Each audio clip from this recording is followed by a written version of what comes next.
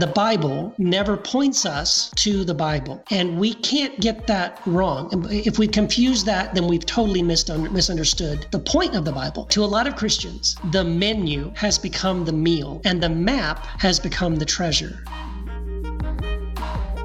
Welcome to The Dismantle, creating community, not converts. Hello and welcome to The Dismantle, a show for community, not converts. I'm your host, Joey. On this show, we attempt to dismantle or take apart an issue that might be problematic for the church by having a conversation with a guest who has insight or experience with that subject. Now, we won't always agree, but we won't argue because our goal is to gain understanding and perspective by sharing views in a way that builds bridges but not barriers. Our guest today is Keith Giles. Keith is a former pastor who abandoned the pulpit to follow Jesus and ended up founding a church where 100% of the offering is given away to help the poor in his surrounding community. He and his wife recently moved to Boise, Idaho to start a new house church. He is the author of Jesus Unbound, Liberating the Word of God from the Bible. Keith, welcome to The Dismantle. Joey, thank you so much for having me on the podcast. It's my supreme honor, and I'm very blessed to be here. Thank you. I am so excited for our conversation today, Keith. But before we dive into that, before we get into our topic today, could you share with our listeners how you got introduced to church and to faith? So I think, the way it happened was I was always asking questions about God. And my parents never took me to church. So I never actually went to church, I think until I was probably maybe 8 or 9 years old. But I still used to lay in bed as a little boy and sort of talk to God, I always believed there was a God. I did visit a church one time with my friend across the street. So that gave me some ideas about God. But I remember asking my mom once about about heaven and hell and how do we know you go to heaven? And she did the best she could to answer, but she didn't have all the answers. And I actually remember being very frustrated with that. That was in Tennessee. I was born in Tennessee. Then we moved to Texas. And when my parents started visiting, we went to Methodist churches. We nearly became Mormons for a while. And we ended up at this place called the Lighthouse Free Will Baptist Church. And for the first time, it kind of made sense. Like what the pastor was saying, I can't remember exactly what it was, but I just thought this makes sense to me. And I remember there was an invitation given. I couldn't move my legs. They were nailed to the floor. And so the invitation was over and I was all upset. So I told my dad, I said, and I think I was about 9 years old. I told my dad, I said, Dad, can you go tell the pastor that I wanted to go forward just now, but I couldn't. And he said, and I love my dad for this. This is my favorite things he's ever done for me. My dad said to me, no, I will not do that. He said, but I will go with you and you can tell him. And so I love that he did that because I needed that. My dad knew enough to know that I needed to be the one to do that. And so, I went up and kind of tears in my eyes, told the pastor, and he prayed with me. And then my dad and my mom and I, all three, made professions of faith and were baptized at this little Baptist church in Eagle Pass, Texas. And that's kind of how I kind of first got introduced to the faith. That's where I first sort of met Jesus. And then, we were just kind of off and on involved in church growing up, mostly Southern Baptist churches, growing up in Texas. That's really cool, Keith, and thanks for sharing that. Today on the show, we're talking about some of your thoughts from your book, Jesus Unbound. Now, the title of your book has this line, what if the Bible actually keeps us from hearing the Word of God? Keith, can you share a little bit about some of the why of this book? What led you to write this book? Right. So I feel like I should probably explain that statement. So the subtitle of Jesus Unbound is Liberating the Word of God from the Bible. And that's very intentional. I put a lot of thought into that subtitle because for many Christians, what I've learned is that to them, the Word of God is the Bible. The problem with that is that that's not what the Bible says. And that what we see is that the Word of God is Christ, right? We know this from the Gospel of John, that in the beginning was the Word was with God, and the Word was God, and the Word became flesh and dwelt among us. And so there's this very weird, I've noticed with a lot of my friends, a lot of Christians that I've encountered in the real world as well as online, sort of a confusion about in other words, it goes beyond just confusing the Word of God with whether it's Christ or whether it's a book about Christ. but it's even attributing to the Bible things that they should be attributing to Christ. For example, I see all the time and hear all the time from Christians that the Bible will change your life. Well, the Bible will not change your life. It's a book. The Bible can't do that. Now, Jesus can. And you might read about Jesus from the Bible, or you might learn something from the Bible that might help you to understand the ways that Jesus can change your life. But it's Jesus who ultimately does that work, not the book about him. And so I just run into these kind of things a lot. And I really felt like, well, for example, I mean, even just to post on social media the statement that the Word of God is not a book, but the Word of God is a person. And when I do that, I just get unbelievable pushback from Christians. And so it's sort of like odd to me, like, why would this be a problem? And usually what happens is I'm accused of having a very low view of Scripture, but I don't at all. I mean, I spend the whole first chapter of my book of Jesus Unbound. It's all about how much I love the Bible. I do. I love the Bible. I've read it since I was a young man. I've read it multiple times. I read it every day. I write books about it and blogs about it, and I do podcasts about it. I love the Bible. I don't have a low view of Scripture. It's that I have a high view of Christ. And the confusion is sometimes that when I'm elevating Christ above the book about him, I get accused of having a low view of Scripture. But that, of course, that's not at all what's happening. The one simple thing I would say is this, and this is something that I want Christians to really understand, is that the Bible never points us to the Bible. The Bible always points us to Christ. And we can't get that wrong. If we confuse that, then we've totally misunderstood the point of the Bible. And so I'll wrap this up, and you can go and ask me another question. But here's what I've noticed, that to a lot of Christians, the menu has become the meal, and the map has become the treasure. And if once that happens, you have not understood the menu, and you've not understood the map. And you've actually missed the point of the menu if you don't have the meal. If you miss the point of the map, if you don't actually use it to discover and experience the treasure. Again, I think that's what I have noticed is the biggest problem, is that Christians have fallen in love with the book about Christ, unfortunately, to a greater degree than they have fallen in love with the Christ that is spoken of in the book.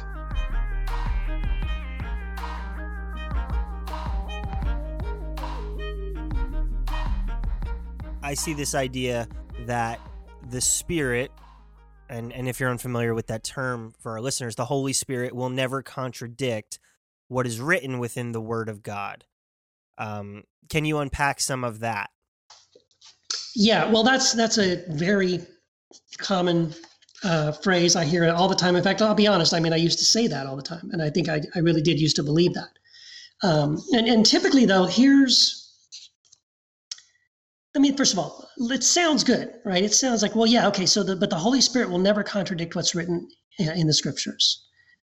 But what that statement essentially does is say that you really don't need to listen to the Spirit, because the Spirit's not going to tell you anything different than what's in the Bible. So you really don't need the Spirit, as long as you just read and study the Bible. I mean, essentially, that is what is being communicated to us. So that's the one thing I think is the first clue that there's something wrong with that statement. Because actually, when we look at the Bible, I would argue this, and I do argue this in my book, Jesus Unbound, that the evidence of what we see in the Bible is actually that this Holy Spirit quite often contradicts what is written. And we see this happening in the Bible. I mean, we see it happening with Jesus when he shows up on the Sermon on the Mount and says, "You have heard it said," and he quotes what is written in Moses in the Old Testament. And then he says, "But I say to you," and he says something else. So Jesus does this all the time. Jesus is quite often contradicting what is written. We also see this when Jesus is walking with his disciples, and they see some people that kind of are against them. And James and John say, they refer to what is written. They say to Jesus, shall we call down fire from heaven to consume them? Because that's what Elijah did.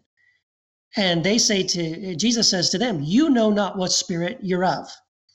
For example, another example is when Peter is praying on the rooftop, and the Spirit shows him unclean animals and commands him to kill and eat those unclean animals. Because what's written is, you shall not eat these animals. But what the Spirit says is, Peter, kill and eat.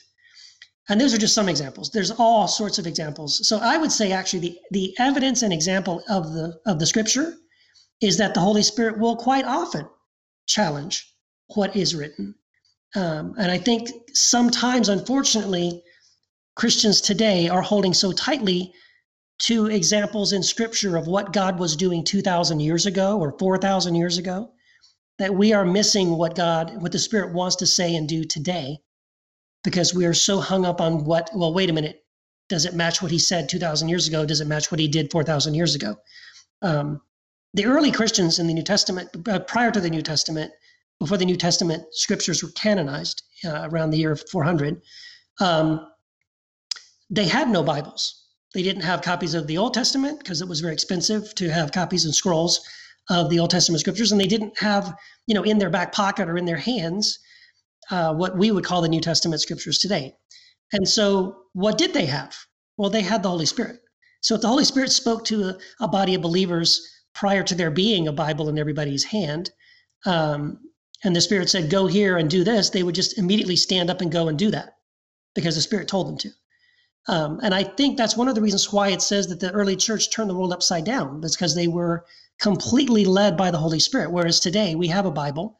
And unfortunately, what I think do too often is the Spirit prompts us to do something or say something or, to do something. And then we say, well, hold on a minute. Let me look that up in the Bible. Does that match what's written in the Bible? Instead of just being obedient to what the Spirit's calling us to do. So I challenge that idea that the Holy Spirit will never contradict what's written. I think that's where I came up with the title, Jesus Unbound. Jesus is not bound in a book, right? The Word was God, the Word was with God, the Word became flesh and dwelt among us, and we've been trying to put the Word of God back into a book ever since. Now, off the top of my head, there's a movement of that would fall under Christianity that is very Spirit-led and maybe more charismatic than maybe some more traditional conservative views and expressions of God. Do you think that there's a balance between that, or is some misunderstanding about what's happening within that version of being Spirit-led? Well, yeah. So I think what I have to say at this point, Joey, is that when I'm talking about being led by the Spirit, I think I need to clarify something, that it's not as if by being led by the Spirit, we're never going to get it wrong. Because, for example, on the other side, Christians on the other side of the coin who say, no, we need to just follow the Scripture. Well, it's not as if by following only the Bible, we have 2,000 years or more of church history that shows us that by just studying the Bible, we've gotten it wrong plenty of times. And so I'm not suggesting that, by sort of loosening our grip on what's written and being led by the Spirit, we're not going to get it wrong. Look, human beings are always, our capacity to get something wrong is endless. We can get something wrong whether we're holding tightly to the Scripture or whether we're trying our best to be led by the Spirit. I personally feel that we're in a much better place. We have a much better chance of getting it right if we are developing our abilities to abide in Christ and allow Christ to abide in us and to learn to listen to His Spirit. Again, we're probably going to get it wrong once in a while. I think that's always going to be part of the equation. And so, yes, certainly there could be a quote unquote Spirit-led person or a ministry or a church that might get astray a little bit. But we all need to be aware of that. We all need to be careful of that. And we all need to do what we can to make sure that we are accountable to other believers, that we are submitting ourselves to other people that we respect, and that we allow them to speak into our lives. So I think all that is still very, very important. And so, yes, certainly we could follow the Spirit, and there could be Spirit-led ministries that go off the deep end. But I know plenty of other ministries that are and churches that are by the book that are also, I would say, in kind of some bad places and have gone astray as well.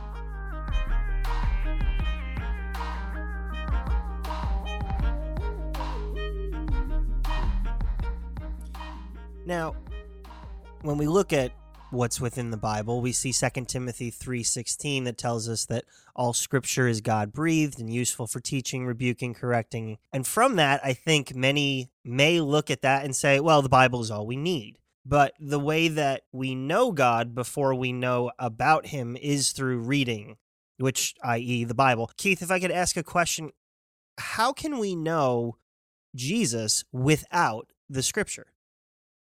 That's a great question. And I'm glad you brought up 2 Timothy 3:16. So what I would say about that passage, by the way, is that if we really do look at that passage, I think that passage has been taken way, way out of context.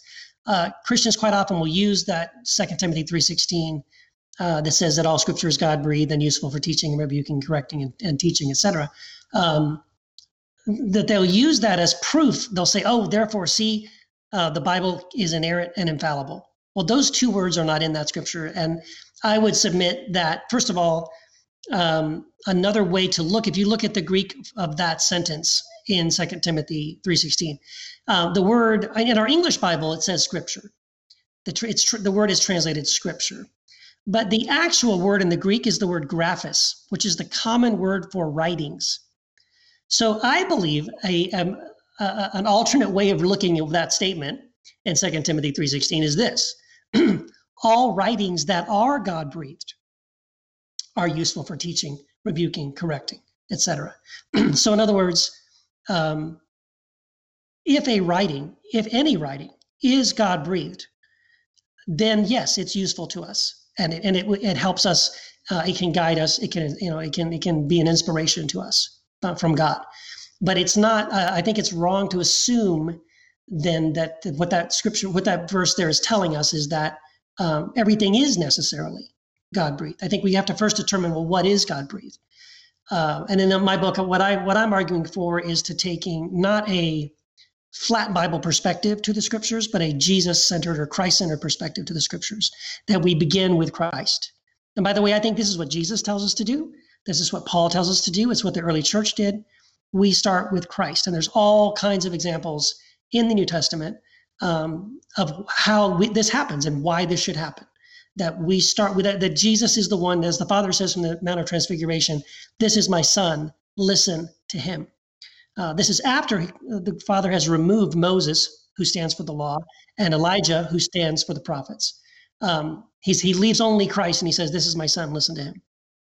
Paul tells us, right, that a veil covers the eyes. He says to this day when Moses is read, a veil covers our eyes, and that only in Christ is that veil removed.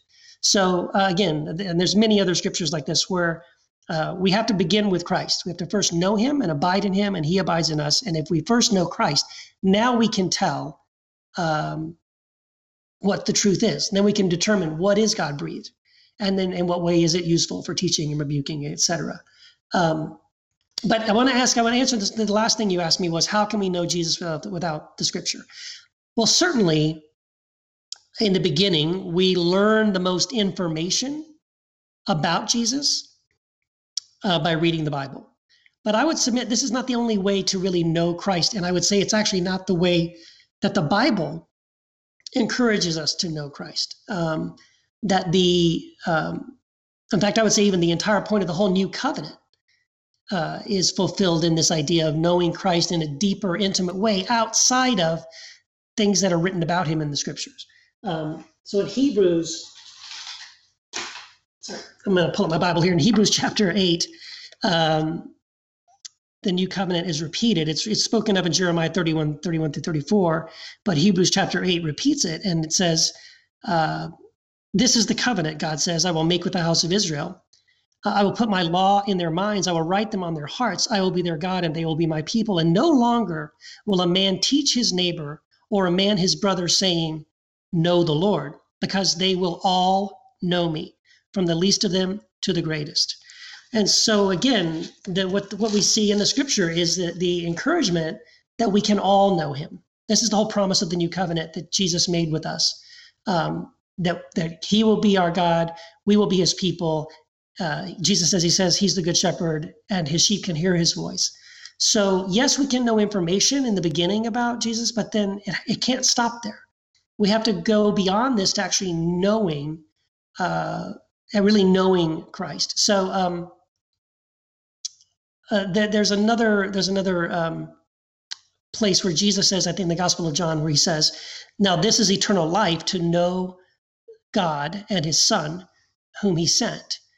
Well, the word know there, when Jesus says that the eternal life is to know God, that word know is not the word for information. It's not just knowing stuff about Jesus, or not just knowing stuff about God. It's not information.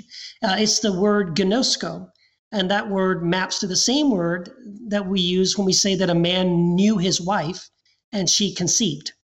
So it's a deep, intimate knowing, an experiential knowing, an intimate, personal knowing that conceives something within us, which is this new life of Christ. So I always like to say this. So anytime people say, Keith, but you wouldn't know anything about Jesus if it wasn't for the Bible, I like to flip it around and ask Christians this question. So if I took away your Bible, would you still know Christ? So in other words, I get it. In the beginning, you get information about Jesus in the Bible. But once you know this information about him, if you never ever owned a Bible again in your life, I hope you would still be able to hear the voice of Jesus. I hope you would still know Christ apart from this book that is about him. Now, you also mentioned that God didn't give us a manual, but Emmanuel. Why do you think that we as human beings want the manual? And why do you think it's important that we recognize that? Oh, that is an amazing question, Joey. Yeah, here's the thing.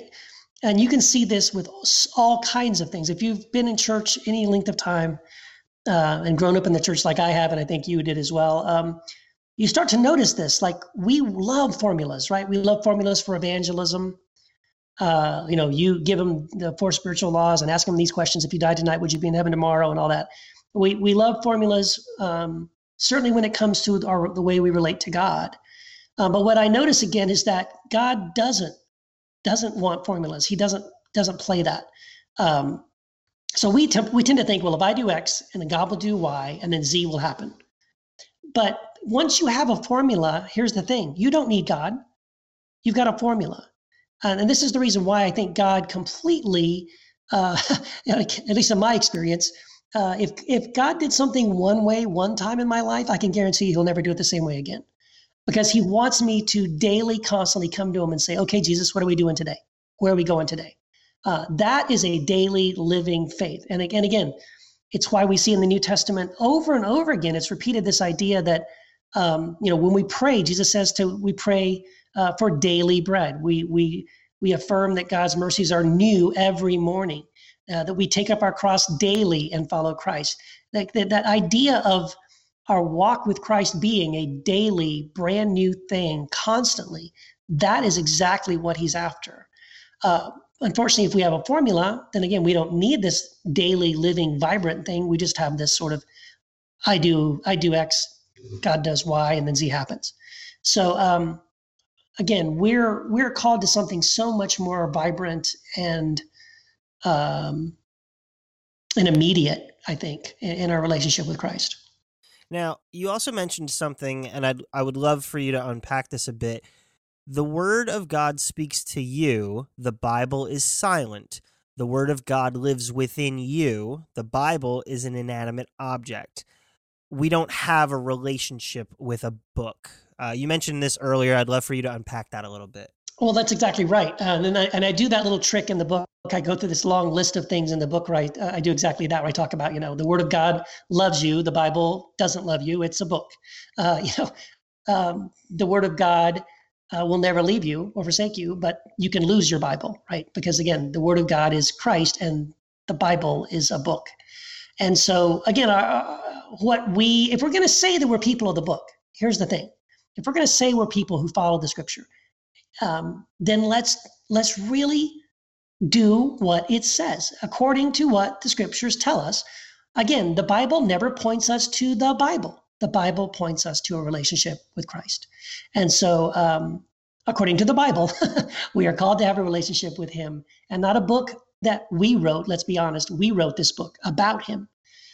Don't settle for that. Again, we don't make the menu the meal. Don't make the map the treasure. The Bible was written, and we're blessed to have it, and it's a blessing that we do have a Bible.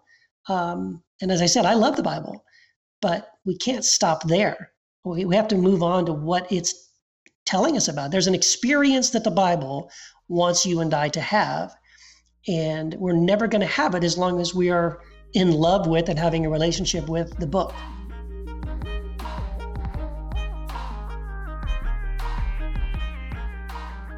I grew up in an environment where you had to be biblically accurate if you were going to go to public school, if you were going to have a scientific conversation, anything that you had to walk through in life, you definitely had to have your Bible facts correct. You had to have the right information. And I feel like we've made reading the Bible, understanding the Bible, even a relationship with Jesus, to some level about having the right information. And if we didn't, that would be the greatest sin we could ever do. Keith, how do you think we got to that point where we have to be right? We have to have accurate information. Well, that is a great question, Joey. I think first of all, it is true. I mean, I'm not sure I can exactly trace out how this happened, but it certainly has happened. We are certainly living in a world today where for Christians today, it seems to be all about having the right information. You have to have the right doctrines. We've redefined Christianity as having the right information about God and being able to pass this test. I'm going to give you 20 questions about God and Jesus, and if you can answer them correctly, then you're a Christian. And if you get some of them wrong, then you're a heretic. And then, I want nothing to do with you. I can't be your friend anymore. I can't relate to you anymore. I can't be around you anymore. My kids aren't going to play with your kids anymore because you believe the wrong information about God. It's really unfortunate. And it's certainly, again, it's become all about orthodoxy. Orthodoxy has become what it's all about. I don't know if it's necessarily because we have gotten to this place where we have canonized Scripture and sort of made Scripture in some ways an idol that we worship. And so it's all about understanding that book and studying that book. We've elevated pastors to the level within our churches where they also have to be experts in the Bible, and they have to know the right information about how to teach the Bible and study the Bible and quote unquote rightly divide the Word of God. We have seminaries that, again, all about making sure that they spit out Bible teachers and pastors and Christian leaders who have all the right information. But again, I think if we go back to the New Testament, and especially if you can go back and look at the early church, which I love doing, I love studying the early church history. What I notice is that it doesn't seem that Jesus or the apostles or the early Christians are so hung up on having the right information.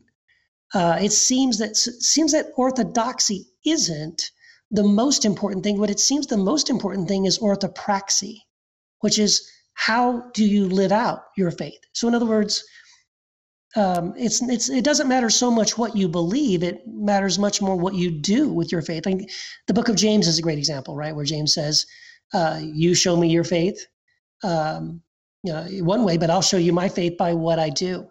In other words, it'll become evident in the way I'm living my life. It'll make a difference. I think one of the reasons why we become all about information, we made the gospel about having the right information rather than about the right practice, is that this is sort of the way we invite people into the gospel. Into the kingdom, into the church, right? The way we evangelize. We typically will evangelize with the right information. which is not the way Jesus did. Like Jesus never said, if you die tonight, you'd be in heaven tomorrow. And here's these 4 spiritual laws and repeat after me this prayer and, all that. Raise your hand if you don't want to go to hell when you die, all that kind of stuff. What Jesus simply said was, in essence, hey, if for as long as you're alive, how are you going to live your life and who are you going to follow? And Jesus says, follow me. And so it's all about a orthopraxy. It's about discipleship. It's about apprenticeship to Christ. And I think, and that's very evident that, churches are much more today focused on conversion, which is about making sort of converts. But we're not really good at the one thing Jesus commanded us to do, which was to make disciples. He even said, the Great Commission is to go into all the world, teaching them to obey everything I've commanded you. I've been very shocked to meet Christians who couldn't tell you 1 or 2 things Jesus commanded. So we're doing a pretty horrible job at that, I think, of ourselves being disciples. Like, it has to start with us. Like, first of all, I have to become someone who's intent on following Jesus in my actual life. Because if I'm not, I can't teach anybody else to do that. And so we've gotten away from discipleship. We've gotten away from orthopraxy.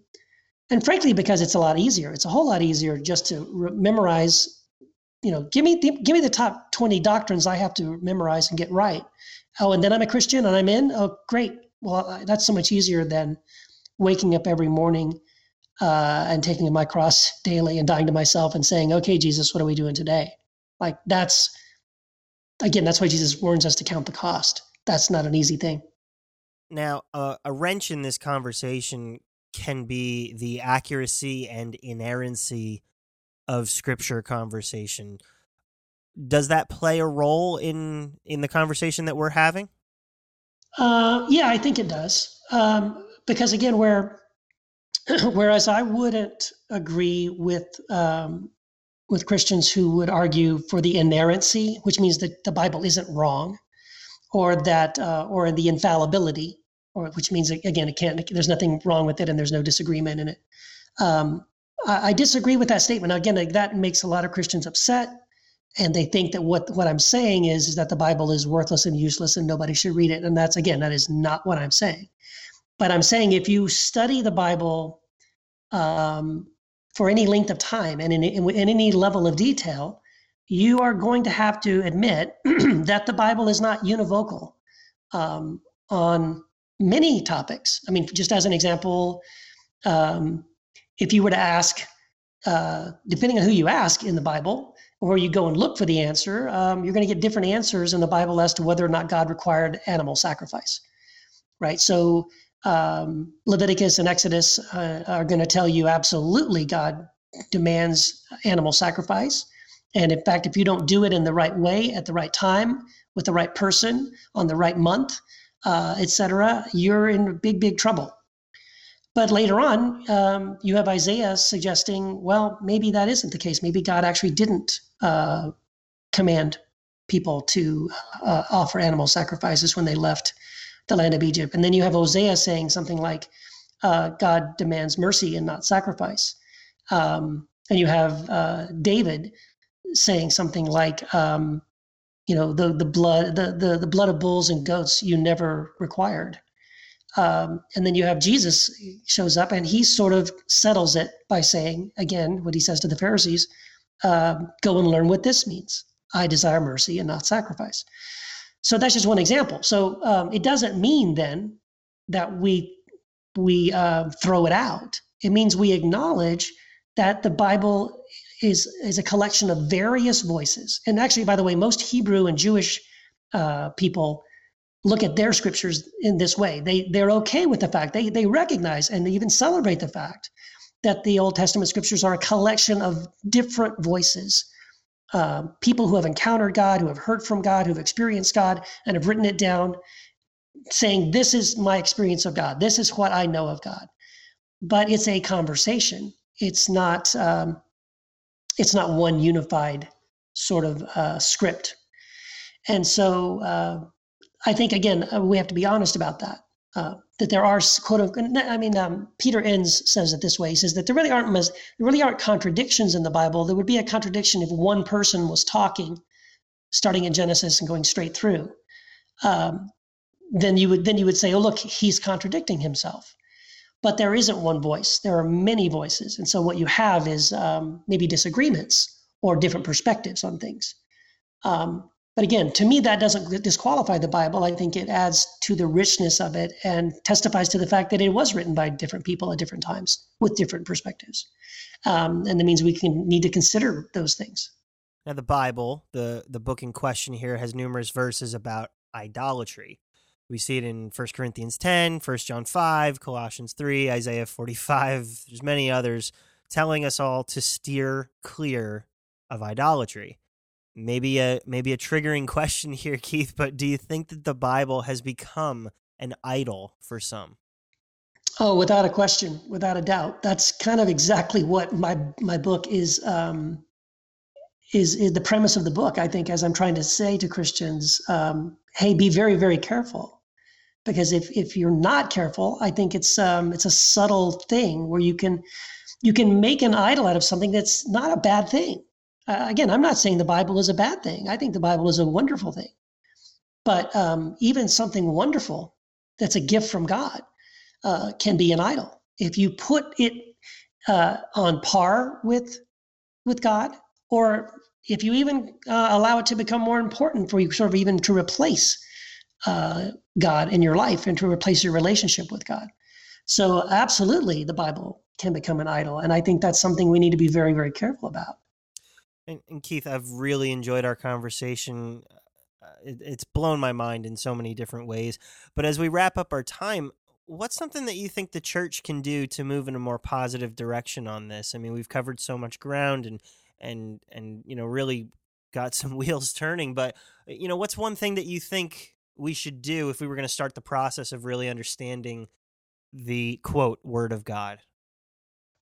Well, yeah, I mean, I think the big pivot for me in my own personal life and what really shifted my understanding of my approach to the scriptures was recognizing that there was another way to look at the Bible. And so most of my life growing up, I had what's really, I think, called a flat Bible perspective, which I think most Christians today are even encouraged to have a very flat Bible perspective. A flat Bible approach is that the entire Bible, again, is sort of like one book. It's all written by God, and anything said in any of it has just as much authority as any other part of it. So all the scriptures have equal authority to each other. And I think that's the wrong way to look at scripture. Again, it's the way I looked at it most of my life. But suddenly I realized I was doing some studies on the early church and on specifically it was about the Anabaptists. And in the book, it talked about how they took a Christ-centered approach to the scriptures. And again, as I've already mentioned, the reasons why. Because that Jesus, it says in the Gospel of John that no one, and this is a radical statement, by the way. I think it's more radical than we have ever really given it its full weight. It says in the Gospel of John, in the first chapter, it says, no one has ever seen God at any time, except for Christ, who came to make him known to us. And I think that is a huge, powerful statement. What it's telling us is that, again, as much of a blessing as it may be to have all these other books written by all these other people, nothing compares to hearing from the Word of God made flesh. And that Jesus showed up to show us how we have gotten God wrong. And to show us where we've gotten him right, because it's not as if we've always gotten him wrong. There are some things he affirms.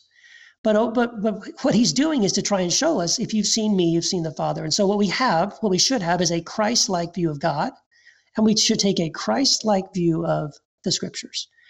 And I think if I can encourage anyone listening to this podcast, would be to recognize, first of all, that there's another way to look at scripture, and that it's a way of looking at scripture that Jesus affirms.